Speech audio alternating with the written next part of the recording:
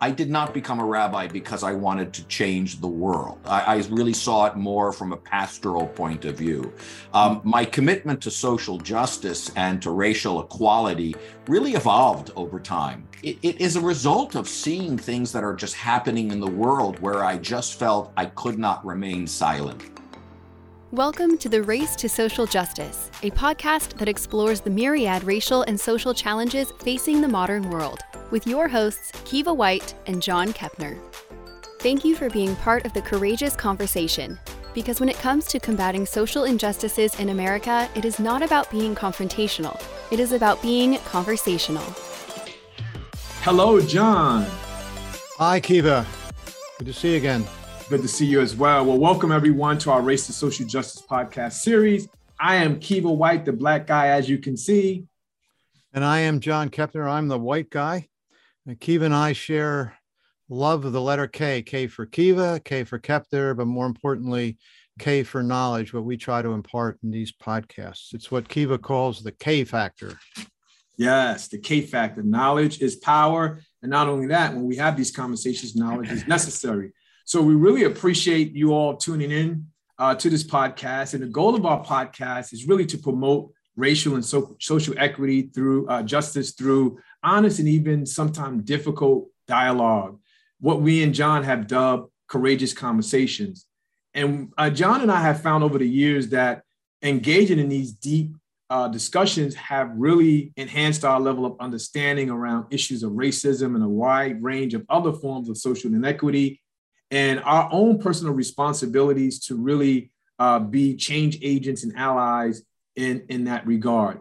And it has led us to really invite guests to share their honest experiences and learnings around this topic. And we hope that the conversations will help our listeners and even our guests as we all kind of put on our shoes and our sneakers and tie them up strong and continue this race in our personal journeys towards social justice.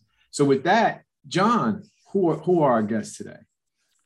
Well, Kiva, we have two guests today. We're going to do a tag team, sort of a tag team. And let me first introduce Rabbi Greg Marks, who is the senior rabbi at Congregation Beth Or in Horsham, Pennsylvania, not far from where I live. And I have had the pleasure of, like I see my cardiologist every 6 months, I see Greg at least once a year because he visits our Episcopal parish where I go to church every year and speaks to us both at our service and then at our adult class. And he sells the place out. He's the most popular visiting dignitary that we have every year, and for good reason. He is his sermons to us are rooted in Scripture, and they're always very powerful. And he does it with a flair. He's on the side, he's a stand-up comic. And I thought it would be great to match him today with my longtime friend and partner, almost 50 years. We've been friends, Fred Strober, who's a senior real estate attorney at the law firm where I practiced for 22 years, Saul Ewing. It's got a different name now. You can correct me, Fred. Fred recently, and he'll tell you about this, recently received the Learned Hand Award from the American Jewish Committee for his work in the area we're talking about today, discrimination. His remarks at the end were just so moving to me, and it sort of coincided with my thinking about inviting Greg that I thought, why don't we try the two of them together? Mm-hmm. So that's the genesis of this. And why don't you kick it off, Kiva? Sure.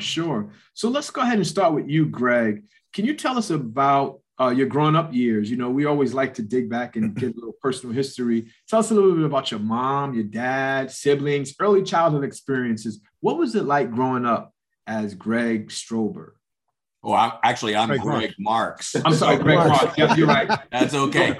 Well, I'll begin by telling my name. My name is Greg Marks. I'm the senior rabbi at Congregation Beth Or. I grew up in, actually, I bounced around a fair amount when I was a kid. I lived in New York. I lived in California, ended up living in Miami Beach. My father was a television writer, and he worked for Jackie Gleason for 20 years. He wrote The Honeymooners. So for those of you, you have to be of a certain age to appreciate The Honeymooners. So my father wrote those. If you look at the credits, which in my opinion is the most important part of the show, you'll see my father on the scroll. And so we bounced around based upon his writing works. My childhood was kind of dramatic.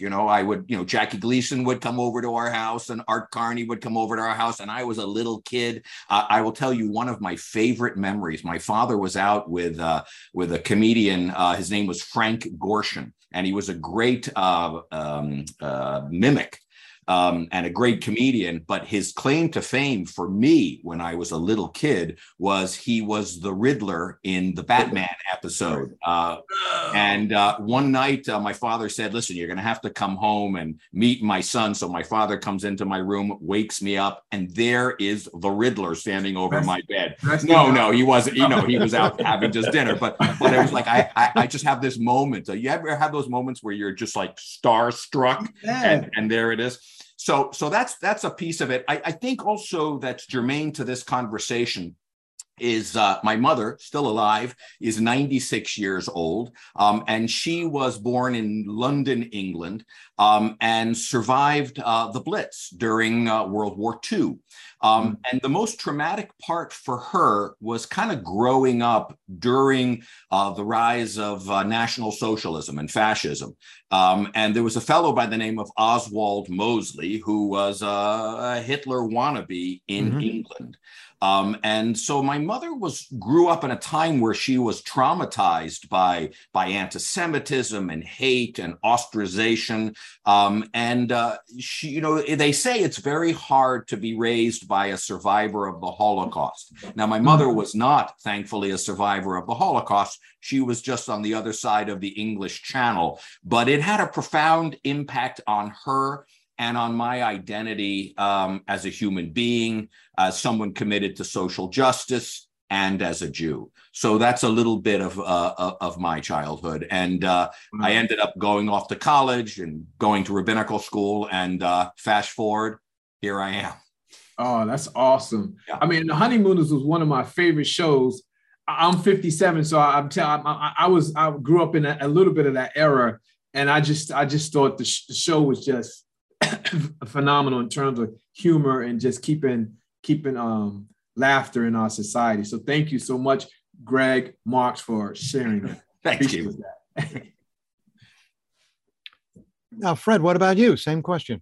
Two things. One, first of all, I should tell you, Rabbi, that it's not only John, but a number of people in his congregation have asked me if I know you and have always spoken about the sermon that you give annually at the church. And so I've heard of you from over the years that way. And John, you should also know that the partners have voted to rename the firm Saul Ewing, period. That's it. Oh. So, but that's not supposed to be out yet, but our podcast won't be issued until after the word is out. Right. I was born in the far outreaches of New York City in a place called Far Rockaway, New York. That's on the ocean in New York, in a very essentially a lower middle class neighborhood. My father, who was born in Brooklyn, was a great athlete. I didn't hear this from him. I've heard it from other people who saw him play. He was particularly a great baseball player. He wanted to be a major league ball player, and was finally actually put into came through the St. Louis Cardinals farm organization, and dropped out of high school to play semi-pro ball to work for his father. They needed to during the Depression, and lo and behold, in May 1941, he was drafted into the Army. He was 24 years old. He served as an amphibious assault engineer in World War II. and had either the claim or you can say, or the hardship of actually participating in all 4 amphibious assaults that the American Army launched in North Africa, Sicily, Italy, and on Utah Beach.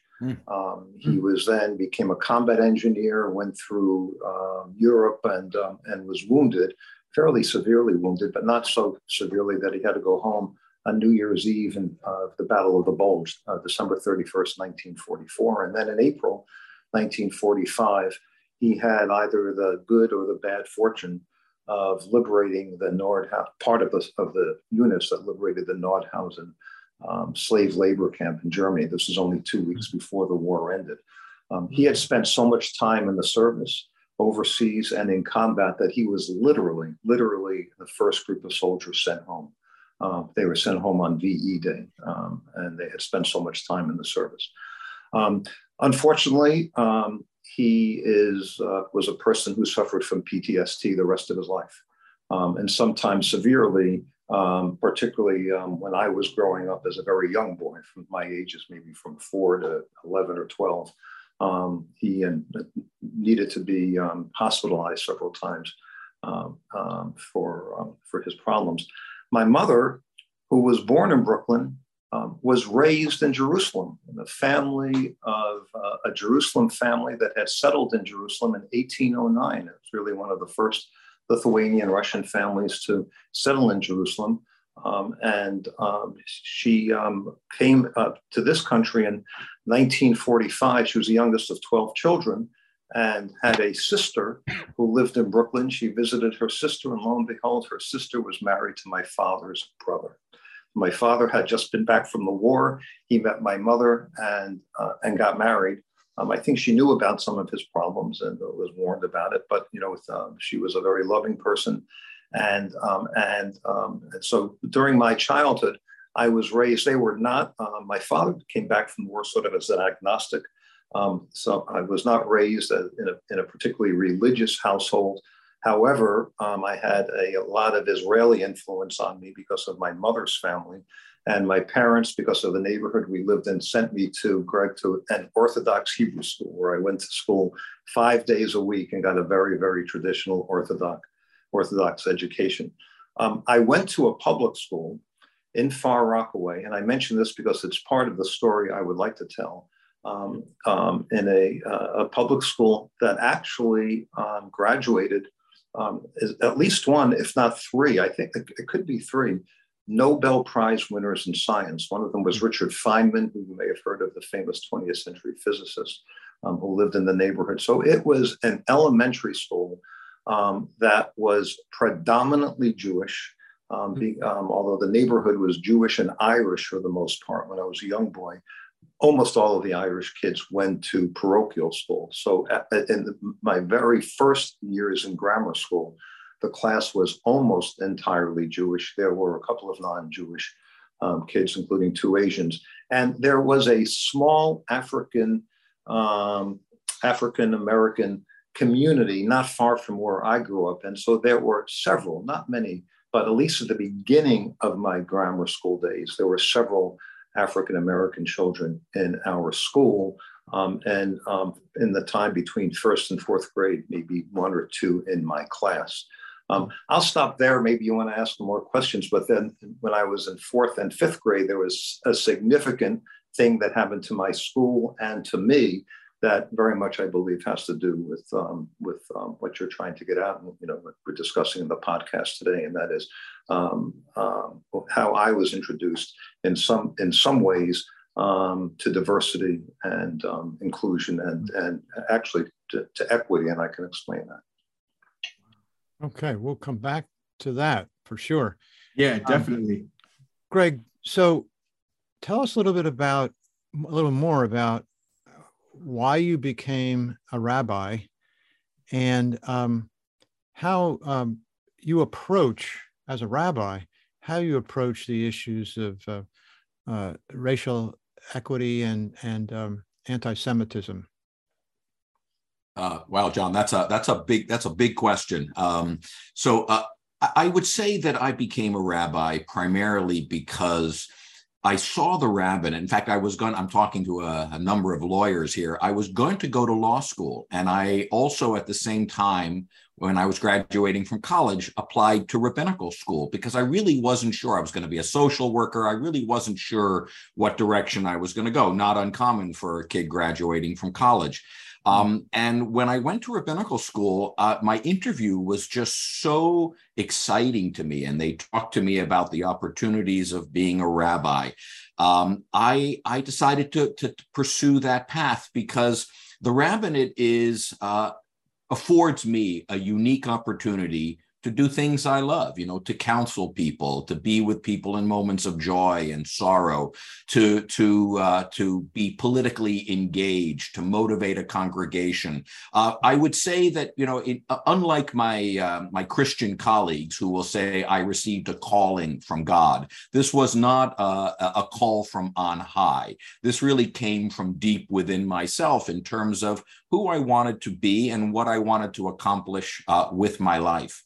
I love Jewish values and tradition. I love sacred texts and studying them and analyzing them. And John, you were very kind in your words. So that really motivated my decision to become a rabbi. One other piece that is connected to my childhood, and that is that my father, when he was 44 years old, became gravely ill, never really fully recovered, had surgery, was in and out of nursing homes until he finally died at the age of 50.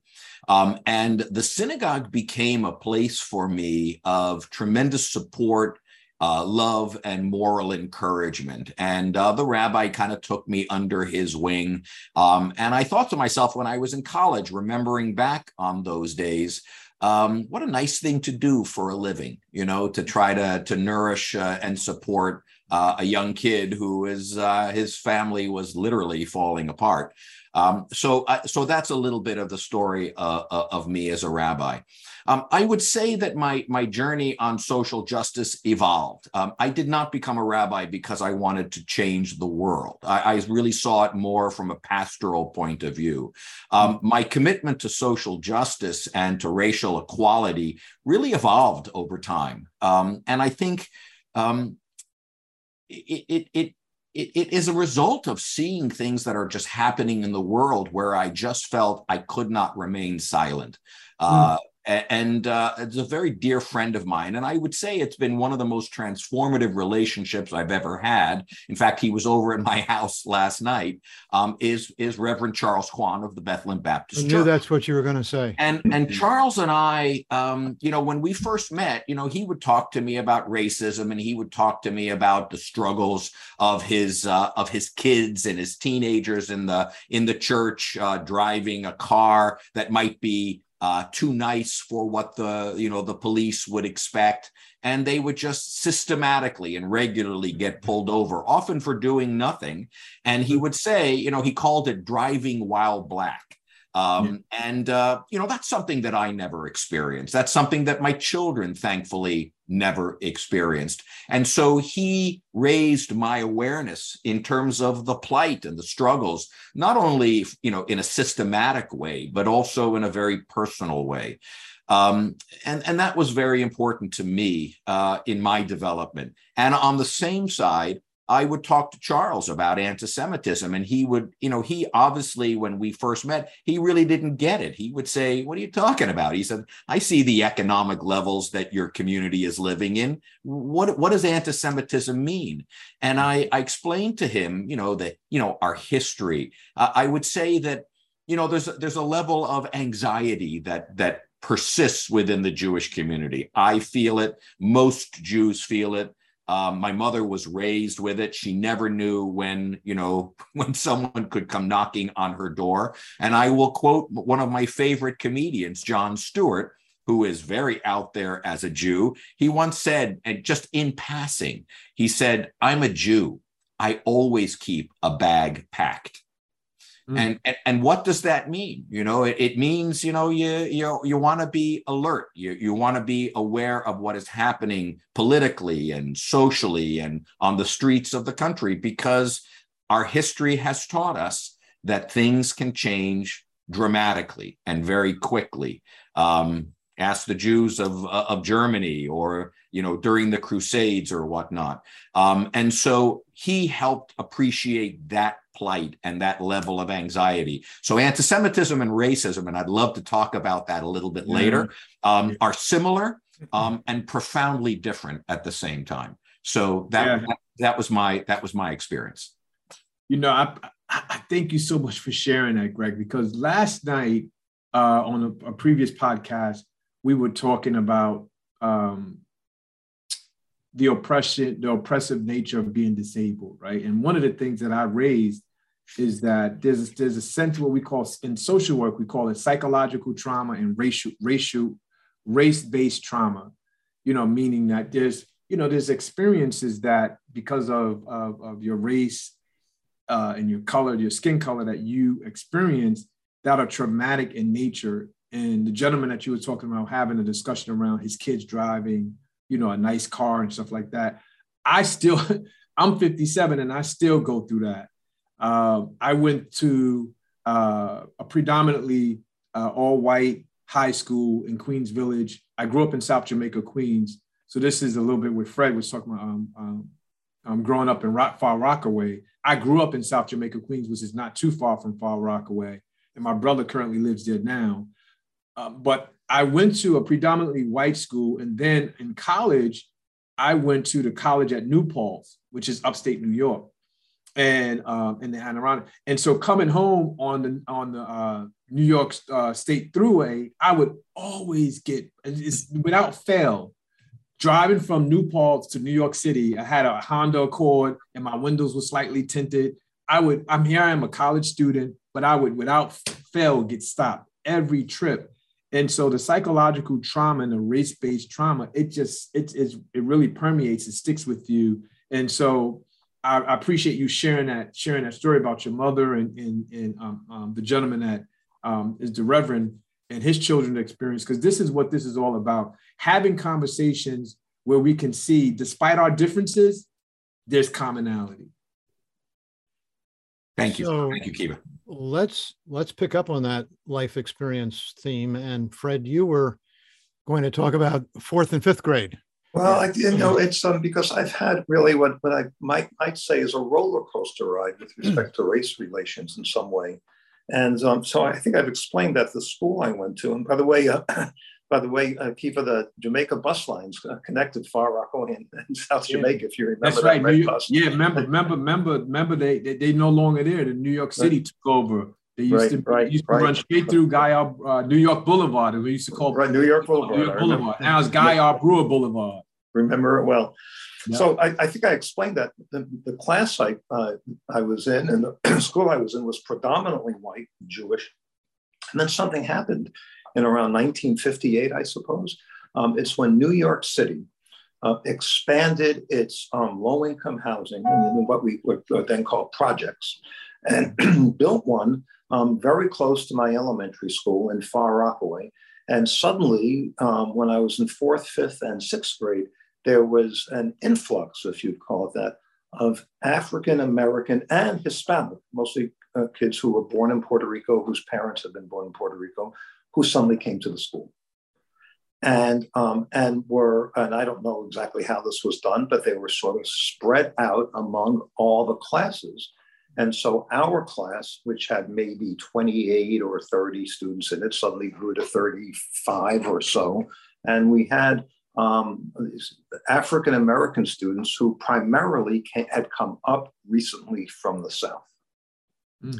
Now, I don't mean to be inappropriate by saying this at all, but think of the environment in which they found themselves. I mean, they were in classrooms now with kids who were taught by very skilled teachers. The New York City public school system, Kiva, I think you recognize, was probably the great urban educational system in the world for many years. It educated so many immigrants and so many children who went on to stellar lives. And these students, were certainly not reading at our grade level. They certainly did not have the skills.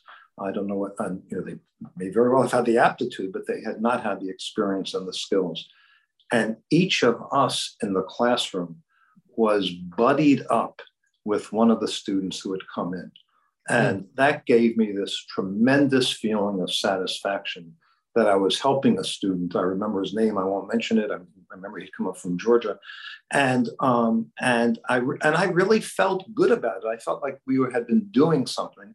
I didn't think about it overall in a racial context, but certainly these kids were different than we were. And we got along. We got along very well. And we got to learn a lot about different cultures. And I felt very privileged by that. Fast forward a little bit to my high school days, where my high school was larger. It had by then the neighborhood was maybe 20% African American or something like that. So the high school was much more diverse than the public school it started out as. And I was very active in student government and in something called the Human Relations Club. And I got a job, and I was very lucky. I got a job at a country club not far from where I lived. And for my end of my junior high school years and all through my high school years, I was a caddy. I was a caddy in a neighborhood that was primarily Italian, but had a very good size African American neighborhood in it. Plus the low income housing that I just discussed was really just over the New York City line. So there were tons of African American teenagers in the neighborhood. There wasn't one African American caddy. And while I was caddying, although I heard, and by the way, I was one of maybe 3 Jewish caddies. And I heard some anti-Semitic remarks. I sort of let them, I didn't let them get to me too much. I heard a lot of racism in the caddy yard. And I may have mentioned things to my friends, but I certainly didn't call anyone out on it. And then I, not only was I able to make money and save for college, but then I really lucked out and I won a caddy scholarship to go to Penn. And, think about how lucky and privileged I was. And looking back at it as part of my law firm's DEI initiative and being able to talk about our lives, I got to thinking about when we talk about white privilege, I think to myself, that was white privilege. And think of the opportunity that I had, not only to work and make a living and save to college, but to get a scholarship when there was not one African American kid my age who was given that same opportunity. And I frankly, I feel guilty about it. And it's not a matter of coming to terms with it or not coming to terms with it, but it has emphasized to me what it is to be white privileged. I always took pride in what I did. I worked hard. I got up 5:30 in the morning. I carried 2 bags on my back until 3 o'clock, 4 o'clock in the afternoon. I came home dog tired and did it day after day after day, 6 days a week.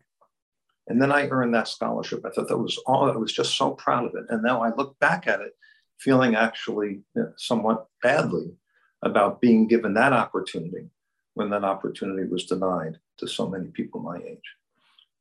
So it's, as I say, for me, it's almost been a roller coaster ride. In college, I had any number of what call it interactions, experiences. It was the time of the a Black Power movement. There was a small Black Panther chapter at Penn. There were certainly African American students who were vocal. I worked at a settlement house at 26th and Lombard once. That's called University Settlements as a summer job, and worked in a neighborhood that had a lot of racial tension in it. And worked with a number of African American students, mainly from Temple, and who frankly shut me out of some of their conversations. And I felt badly about that, but it really made me think about my role and my experiences and what maybe I could do it's not a matter of making things better. I mean, we're talking about the 60s here, and I don't need to repeat what the 60s was all about in terms of race relations or what had gone on in the country. but I really spent a lot of time thinking about it, and in many ways criticizing myself for not doing what I think was maybe the best thing I could have done in the circumstances. I realized I was all 15, 16 years old when this happened. And I know that I mentioned it to some people. Isn't it funny that there are no kids here working as caddies? But it wasn't until I had left as a caddy, I think I was a senior in high school, maybe, when the club actually, the caddy master hired the first African-American caddy. So it's something I've had to deal with throughout my life. And then, of course, we can talk about more of what my experience has been, in my professional life, in my life with Jewish communal organizations. We're going to cover that professional side, and let's switch over now back to Greg and discuss anti-Semitism from a couple of perspectives. You're from a professional perspective as a rabbi, but also what's going on in the country. The violence that seems to have emerged, and whether that's always been there, we're just hearing more about it. How do you approach this subject with your congregation and outside of the congregation in your own life? Well, John, anti-Semitism has, in my professional life, never been higher and never been more terrifying. Sadly, I can say that we are in a very troubling time, because we are literally from the radical left as well as the radical right being targeted for different reasons and from different political points of view. But I think it's the unique plight of the Jewish community. I remember when I was a kid, there was a song by Tom Lehrer called National Brotherhood Week. And in that song, it's like the Catholics hate the Protestants and the Protestants hate the Catholics. And to get to the end, everybody hates the Jews, right? But on National Brotherhood Week, it's a humorous song that he wrote. I'm sure the older individuals, Kiva, it's probably beyond your time. But so for me, as a friend of mine once said, and I will quote him, he said, "I fear the lethality of the right and the ubiquity of the left." And what he meant by that was, he said, we have armed guards at our synagogue. Now, I've been a rabbi for 37 years.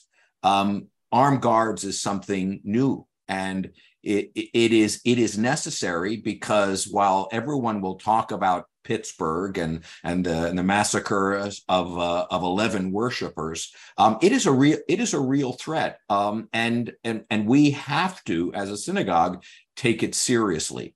One of the most profound moments in my rabbinate was that massacre took place on a Saturday morning, and I didn't know about it until Saturday afternoon, and we had Sunday school the next morning.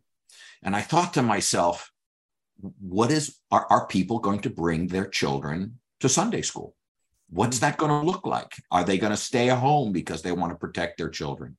And I saw parents getting out of the car, holding their little children's hands and walking to synagogue. And I started to weep internally, because I thought, this is a statement of courage and faith and resilience. There are some who stay away. I will be honest. There are some who will think twice about coming to services and being in a large group. My wife grew up in a small Jewish community, and we had a practice called tashlich, where you take breadcrumbs in your pocket and spread them out on the water to symbolize the shedding of your sins, the secret sins that you carry. And someone said to her, I think she must have been no more than 11 years old, she said, don't go together as a large group, spread out a little bit, because if someone attacks us, they won't kill us all. They'll only get some of us. That's the kind of mentality that we deal with. I know we're not talking politics, but there are big lies out there. conspiracy theories that are quoted by political leaders today, members of Congress, who talk about pedophilia and conspiracy theories, and it takes hold, and it is terrifying. At the same time, on the left, on the radical left, Jews are criticized. We're seen as having white privilege, and we're seen as not being, you were referencing that, Fred, growing up, having opportunities. We're seen as white by the left and not white by the right. We're kind of in between those two worlds. And if you're looking for a reason to ostracize and alienate the Jewish community, on the radical left and the radical right, there are ample reasons. And it gives me pause. It saddens me. I will tell you that it does not weaken my faith. It does not weaken my resolve, but sometimes it takes the wind out of my sails. And I have on numerous occasions been on the pulpit, and I look at someone walking into the sanctuary and I have to ask myself, is this person a threat? I never had to do that 20 years ago. Wow. How does that translate into the way you deal with this issue with your congregation? I talk about it.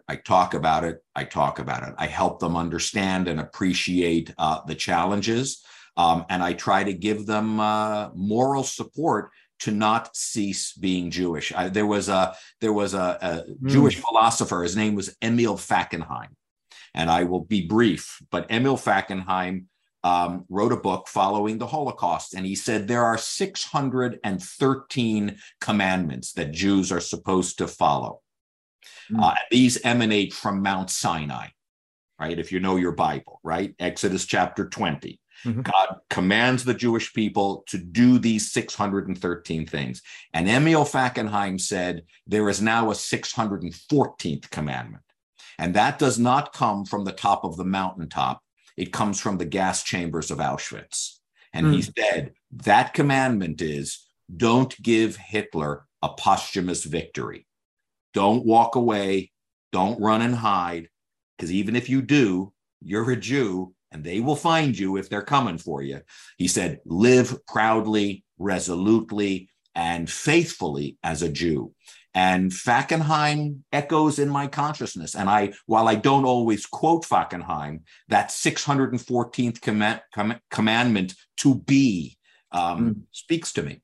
And I would say that, and then I'll turn it over to Fred.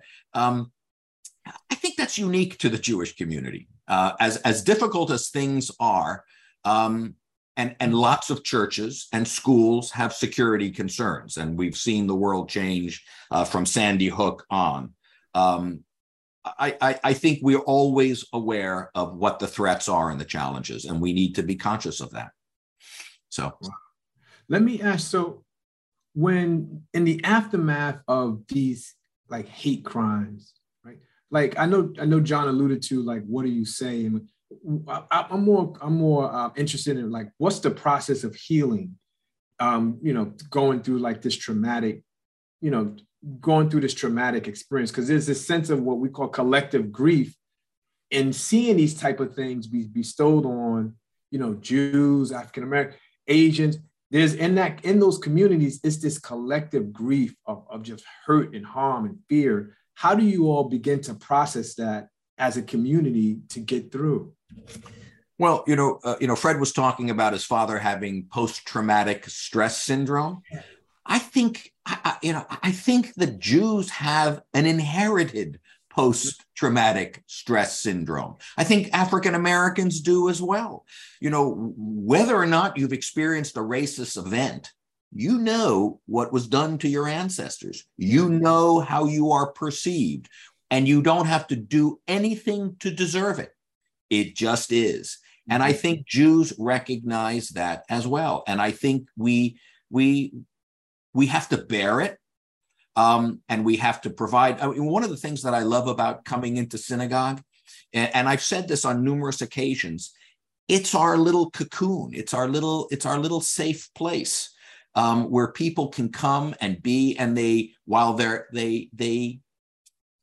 can express their fears and their concerns and their challenges. And they don't have to worry about how they're being perceived. They don't have to worry about, well, is this person an anti-Semite? What do they think? I mean, I have members of my Jewish community, I'll be honest with you, and they will say, scratch the most charming and lovely Christian white man, and you will find an anti-Semite underneath them.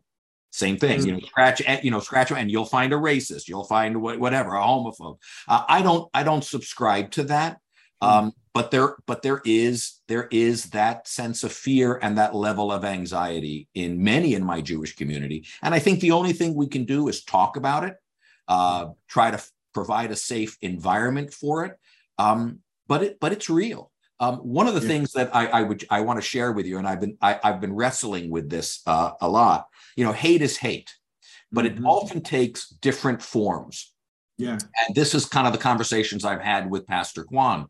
I think inherent in racism is this notion, why you couldn't have an African American caddy, because whites are somehow superior. So whites are somehow smarter, better gene pool. Fill in the blank, that whites are better than African Americans. Anti-Semitism takes a different tone. It's almost the opposite. It's somehow this fear that there's this secret cabal of Jews manipulating the media, manipulating the news, manipulating politics. I mean, when you look at the propaganda that came out during World War II, and you see on the hard right today, it's the Jew as the octopus with the tentacles everywhere, kind of controlling and manipulating and destroying and perverting and subverting. It's the notion that almost Jews are some sort of super race, smarter. Like someone has said to a lawyer, a friend of mine, he said, "Oh, I want to get myself a Jew lawyer. I want to get myself a Jew doctor." And someone would say, "Oh, that's wonderful. You want a Jewish lawyer, a Jewish accountant." What they're really saying is, I want someone who knows how to manipulate the system. I want someone who knows how to kind of get things done and maybe not do it morally. And that is, I think, an element of anti-Semitism, which is profoundly different than racism.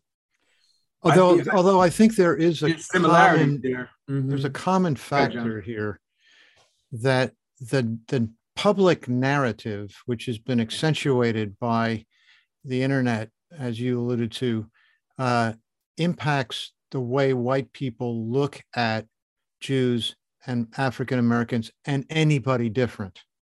Yeah. It's and you experience it from birth constantly, and I see that impacting white people, affecting the way white people view things. And maybe scratching, you scratch the surface, and that, but there's a reason why that happens, a societal reason why that happens, and then the responsibility of white people is to go beyond that, and appreciate people for people. And to your point, that one of the reasons I come to St. Thomas is because I want to tear down those walls. Absolutely. And it is a tremendous credit to the church that you would have a non-Christian preach on a Sunday morning, but you do, because tearing down those walls of isolation and hopefully dispelling some of those misperceptions is part of your core values. Sorry, Kiva, I interrupted you. No, this is good. No, because I think, John, I'm really in tune to Dr. Barbara Love's work on liberatory consciousness. And so it's a framework for really saying, if we're going to liberate our society as individuals, there are 4 things that we need to start doing so we can get deprogrammed and desocialized into these social narratives. Like for me as an African-American male, just using your word, Greg, that whites have a superior, like they're superior. As I sit here today, no one has control over my life but the Almighty.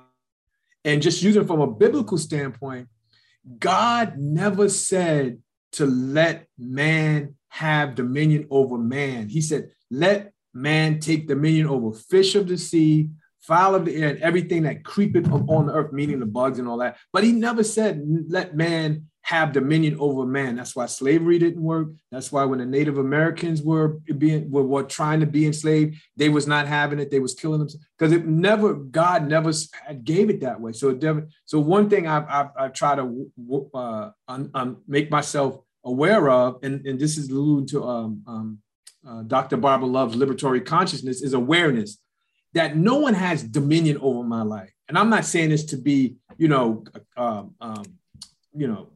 conceited or cocky in it. It's just I've had come to the awareness of that no one has no one can dominate. So when they use the word dominant coach, I don't like dominant coach. I like to use the word those who are in power of the systems in our society. It's how you reframe all of these narratives. So Dr. Love says we have to become aware, number one. We have to do our own self-analysis of the information that is out there in the media, number two. We have to become allies in our society to make a change. And then number three, we have to hold people accountable, right? And so it's a whole framework, and it's a mindset shift. But for me, I'm really as a racial equity consultant and an educator in this field, I'm really striving to make sure that I'm aware. I go to other neighborhoods. I travel outside of the country. I read wide and I travel wider. And by doing that, it's really allow me to see and have my awareness to know African Americans, there's not just a Roots, the movie Roots. We're not just the only ones that experience suffrage. When I watch the boy in the blue and white striped pajamas, I understand exactly, Greg, what you're talking about the Holocaust and the experiences of atrocities. Other than that, I only knew about it in the history books and what they taught us in school. But once I saw that movie, I understood. And so that's where I think conversation, raising awareness, and most importantly, self-analysis of who you are as an individual and how are you contributing to society? Are people walking away from you feeling better or feeling oppressed? And that's kind of like what I try to do every single day. And I think that's very important. God bless you for that. That is one of the most beautiful usages of text, Kiva, I've heard in a long time. Yeah. We don't have dominion. Could I make one exception to that point? Yeah, sure. My wife. She has I was gonna. So me and my wife, I'm gonna wear my shirt because we bought these shirts for when we traveled to Martha Vineyard, and it said he is smarter or something like it was like he is smarter, and then on hers it said but I am the smartest one or something like it's like that. Well, I saw one where like I may be the head of the family, but my wife is the neck. Similar to that. It's in that vein. Exactly. Yeah. Sorry for making light of no, that's beautiful good. point. No, humor. I warned everybody about being a stand-up comic. Fred, let's go back to you now. I want to, I'd love to you to comment on this, sure. But also your lived experience at our law firm in the early days. When we were young lawyers, we didn't have any Blacks. We had one or two. You were one of the early Jewish lawyers. We didn't have any women. And I know this is something that you've talked about and related also to the Learned Hand award. What led to that in your life experience? Why is this such a deep issue for you, and how is it translated? It's a deep issue for me. I mean, starting back, one of the things you mentioned, John, is that I've written recently about the history of anti-Semitism in large law firms across the United States, and particularly in Philadelphia. And a lawyer who's starting today would have no way of knowing if he or she is Jewish, that she'd have no chance of getting a job at a large law firm in Philadelphia until about 1968. That's sort of hard to believe. There was a lot of change going on in the country then. I think Jewish-Catholic relations had become warmer as a result of things that happened in the Vatican in the 1960s. And I think just overall, society was beginning to change. But it's hard to believe that there was that kind of segregation along religious lines, even right through the almost until 1970. And I know in our law firm, and this certainly is not limited to our law firm, It has been a challenge, not only to recruit, but especially to retain African-American lawyers, talented African-American lawyers over the years. John, there are African-American lawyers you and I have worked with who are very talented, who felt that their place was not at the law firm, even though their work may have been excellent.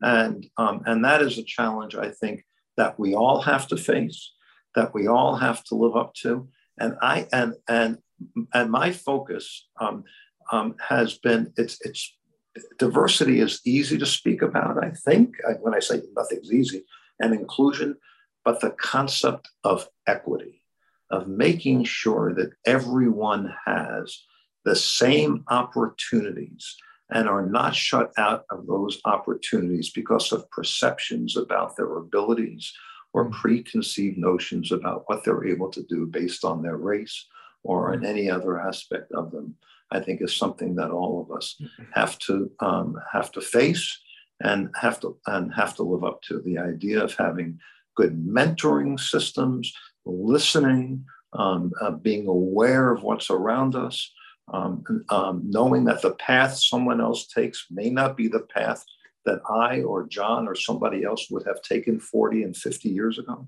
That's an important thing to understand and all of us to work with. If I can for a second, I just want to, there's very little I can add to what Greg had to say about anti-Semitism. And like in his synagogue, we have armed guards. After the incident in Pittsburgh, we also had parents who may have hesitantly brought their children to religious school the next day. But I think Greg had hit on it, that there's something in the Jewish DNA that makes us realize that this has happened before. And one of the ways to fight it is to stand up and let it know that we won't be deterred by it. Mm. And I think that for almost all of my life, I felt that America writ large protected us. That given from what we've always known as being the right-wing anti-Semitism and racism, the ultra-right wing, and what is now, as the rabbi has noted, has become a real left-wing phenomenon, right? That notwithstanding people who would spew hate, that we always had institutions that would protect us, our courts, our legislators, our journalism, et cetera. But I think what we've seen in the last few years has been an erosion in the strength of those institutions. Attempts to if not destroy, at least weaken those institutions. And if we weaken those institutions, I think we Jews feel, and for ourselves and for other minorities in this country, Asian Americans, African Americans, Muslim Americans, that the protection won't be there. And if the protection that we've known as America is not there in the future, then all of us together, I think, need to gather. We need to learn about one another. We need to learn what the threats are, and we need to know what kind of action to take to repel it.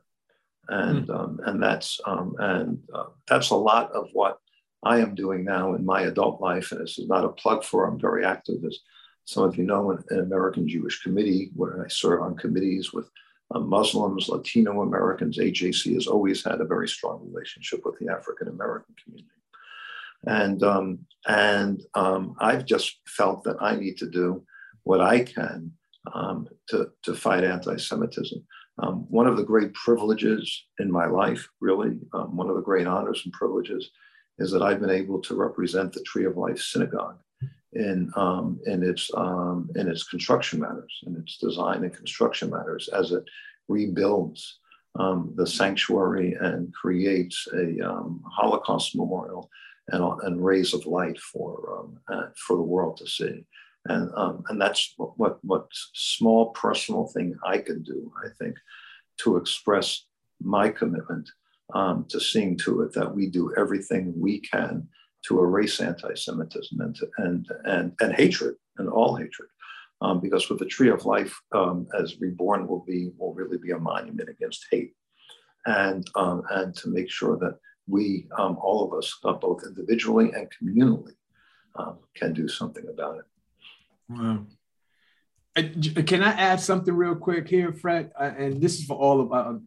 So you mentioned earlier that when you were 15, you were in the midst of earshot or witnessing or hearing what we call race talk, right? And absolutely. And you said you didn't say you. And at age 15, I didn't. Mine was more not vocally. Mine was more behaviorally. I would act out of my frustrations of being a victim of racism. Today, I use my voice. And so one of the things that we teach when we do trainings on diversity, equity, and inclusion is how to not offend the offender. Because sometimes I think the fear is, well, I don't want to say something because I may offend them. Well, they are the offender. So we teach how not to offend the offender. And we use the 3-word process. And it's just 3 simple words. And what you're doing is you're attacking the act, not the person. That was offensive. That is insensitive. That is intolerable. And so at least saying something to the offender is letting him or her know that their behavior, their actions is just the act is what you're attacking. And I think what I find in my work, most white people won't say anything when they're in the presence of race talk because they don't know, 1, they don't know what to say. 2, they're afraid that they may offend someone. Well, you're offending someone who is offensive. And so you have to do it in a way that you're not attacking the person, because most people don't want to lose their jobs. There's a business arrangement that may go sour if you do say something, if you're in the presence. But here's what I say to all leaders that are exposed to race talk. Silence is compliance.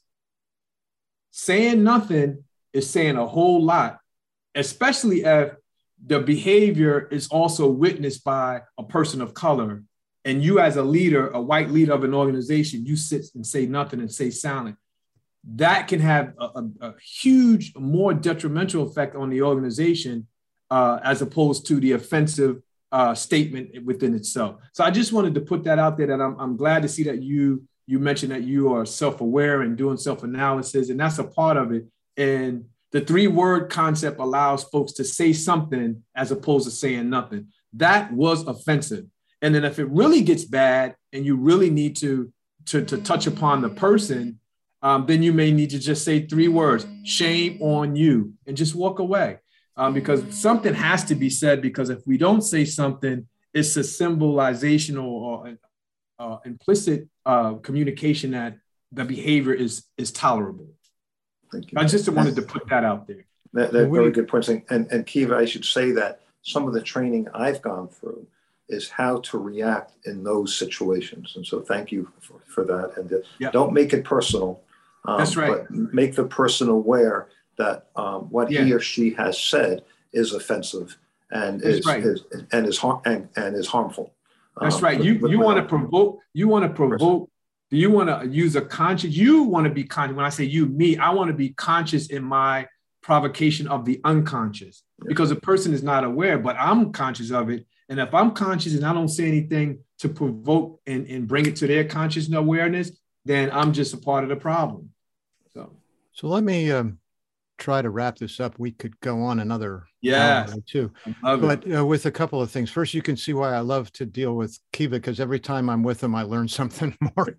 But second, the discussion reminded me of the book Caste by Isabel Wilkerson. Kiva and I read that together, sort of suffered through it together, and we're going to have a podcast between each other just from passages on that. And for those of you who are not familiar with it, it talks about racial inequity, anti-Semitism, and the caste system in India. And it intersects all of those things in it. And this discussion today was really reminiscent of that. And then finally, Greg, I want to give you the last word here before Kiva closes it out. And your last sermon at St. Thomas, you could look at, okay, you can be educated about these subjects. You can then build awareness, but then what? And my recollection of your message was then there's a call to action, and you rooted it in Scripture. You could root it in just because it's the right thing to do. But do you want to say anything in final about that whole concept of what we can do about this? What's our responsibility? Yeah, thanks, John. Rabbi Nachman of Kosovo once said that the greatest challenge that we have as human beings is to see the face of God in someone that doesn't look like us. Right? It's easy to love my neighbor, right, as the Bible says, because the neighbor looks like me, right, presumably, right? But can I see the face of God in someone that prays differently, looks differently, thinks differently? And to me, that is the great challenge of the world. And so for me, that requires a consciousness of love, that in the end of the day, yes, Kiva, you're 100% right. You got to call somebody out. But in the end of the day, the next step will be then invite them in, right? Can you build a relationship? Can you sit down and break bread with someone who thinks, prays, and looks differently? And I think that if we can do that, then there's hope. If all we're doing is shouting at each other, and that to me seems to be the culture of our country today, we're just yelling at each other over the internet, and it's so easy to do that, right? Because there's no pain, you don't see the reaction of the person that you're insulting. But to be able to, and I know it sounds elementary, but I think it's important to develop relationships, call somebody out, and then invite somebody in. How about this for a motto? Let's make America dinner again. Yeah, I love it. Yeah. My gosh. How about this? I love that. How about this? When's the last time you had, I'm talking to the Jews, an African-American over to your house for dinner? When's the last time you had someone that didn't look like you over for dinner? Let me just say personally, I am proud of the fact, I'm not boasting here, but my son married an African-American woman. I have a biracial grandchild. Our family is very diverse. There you go. And it strengthens me because we all have different narratives. And could you have imagined sitting down and having dinner together?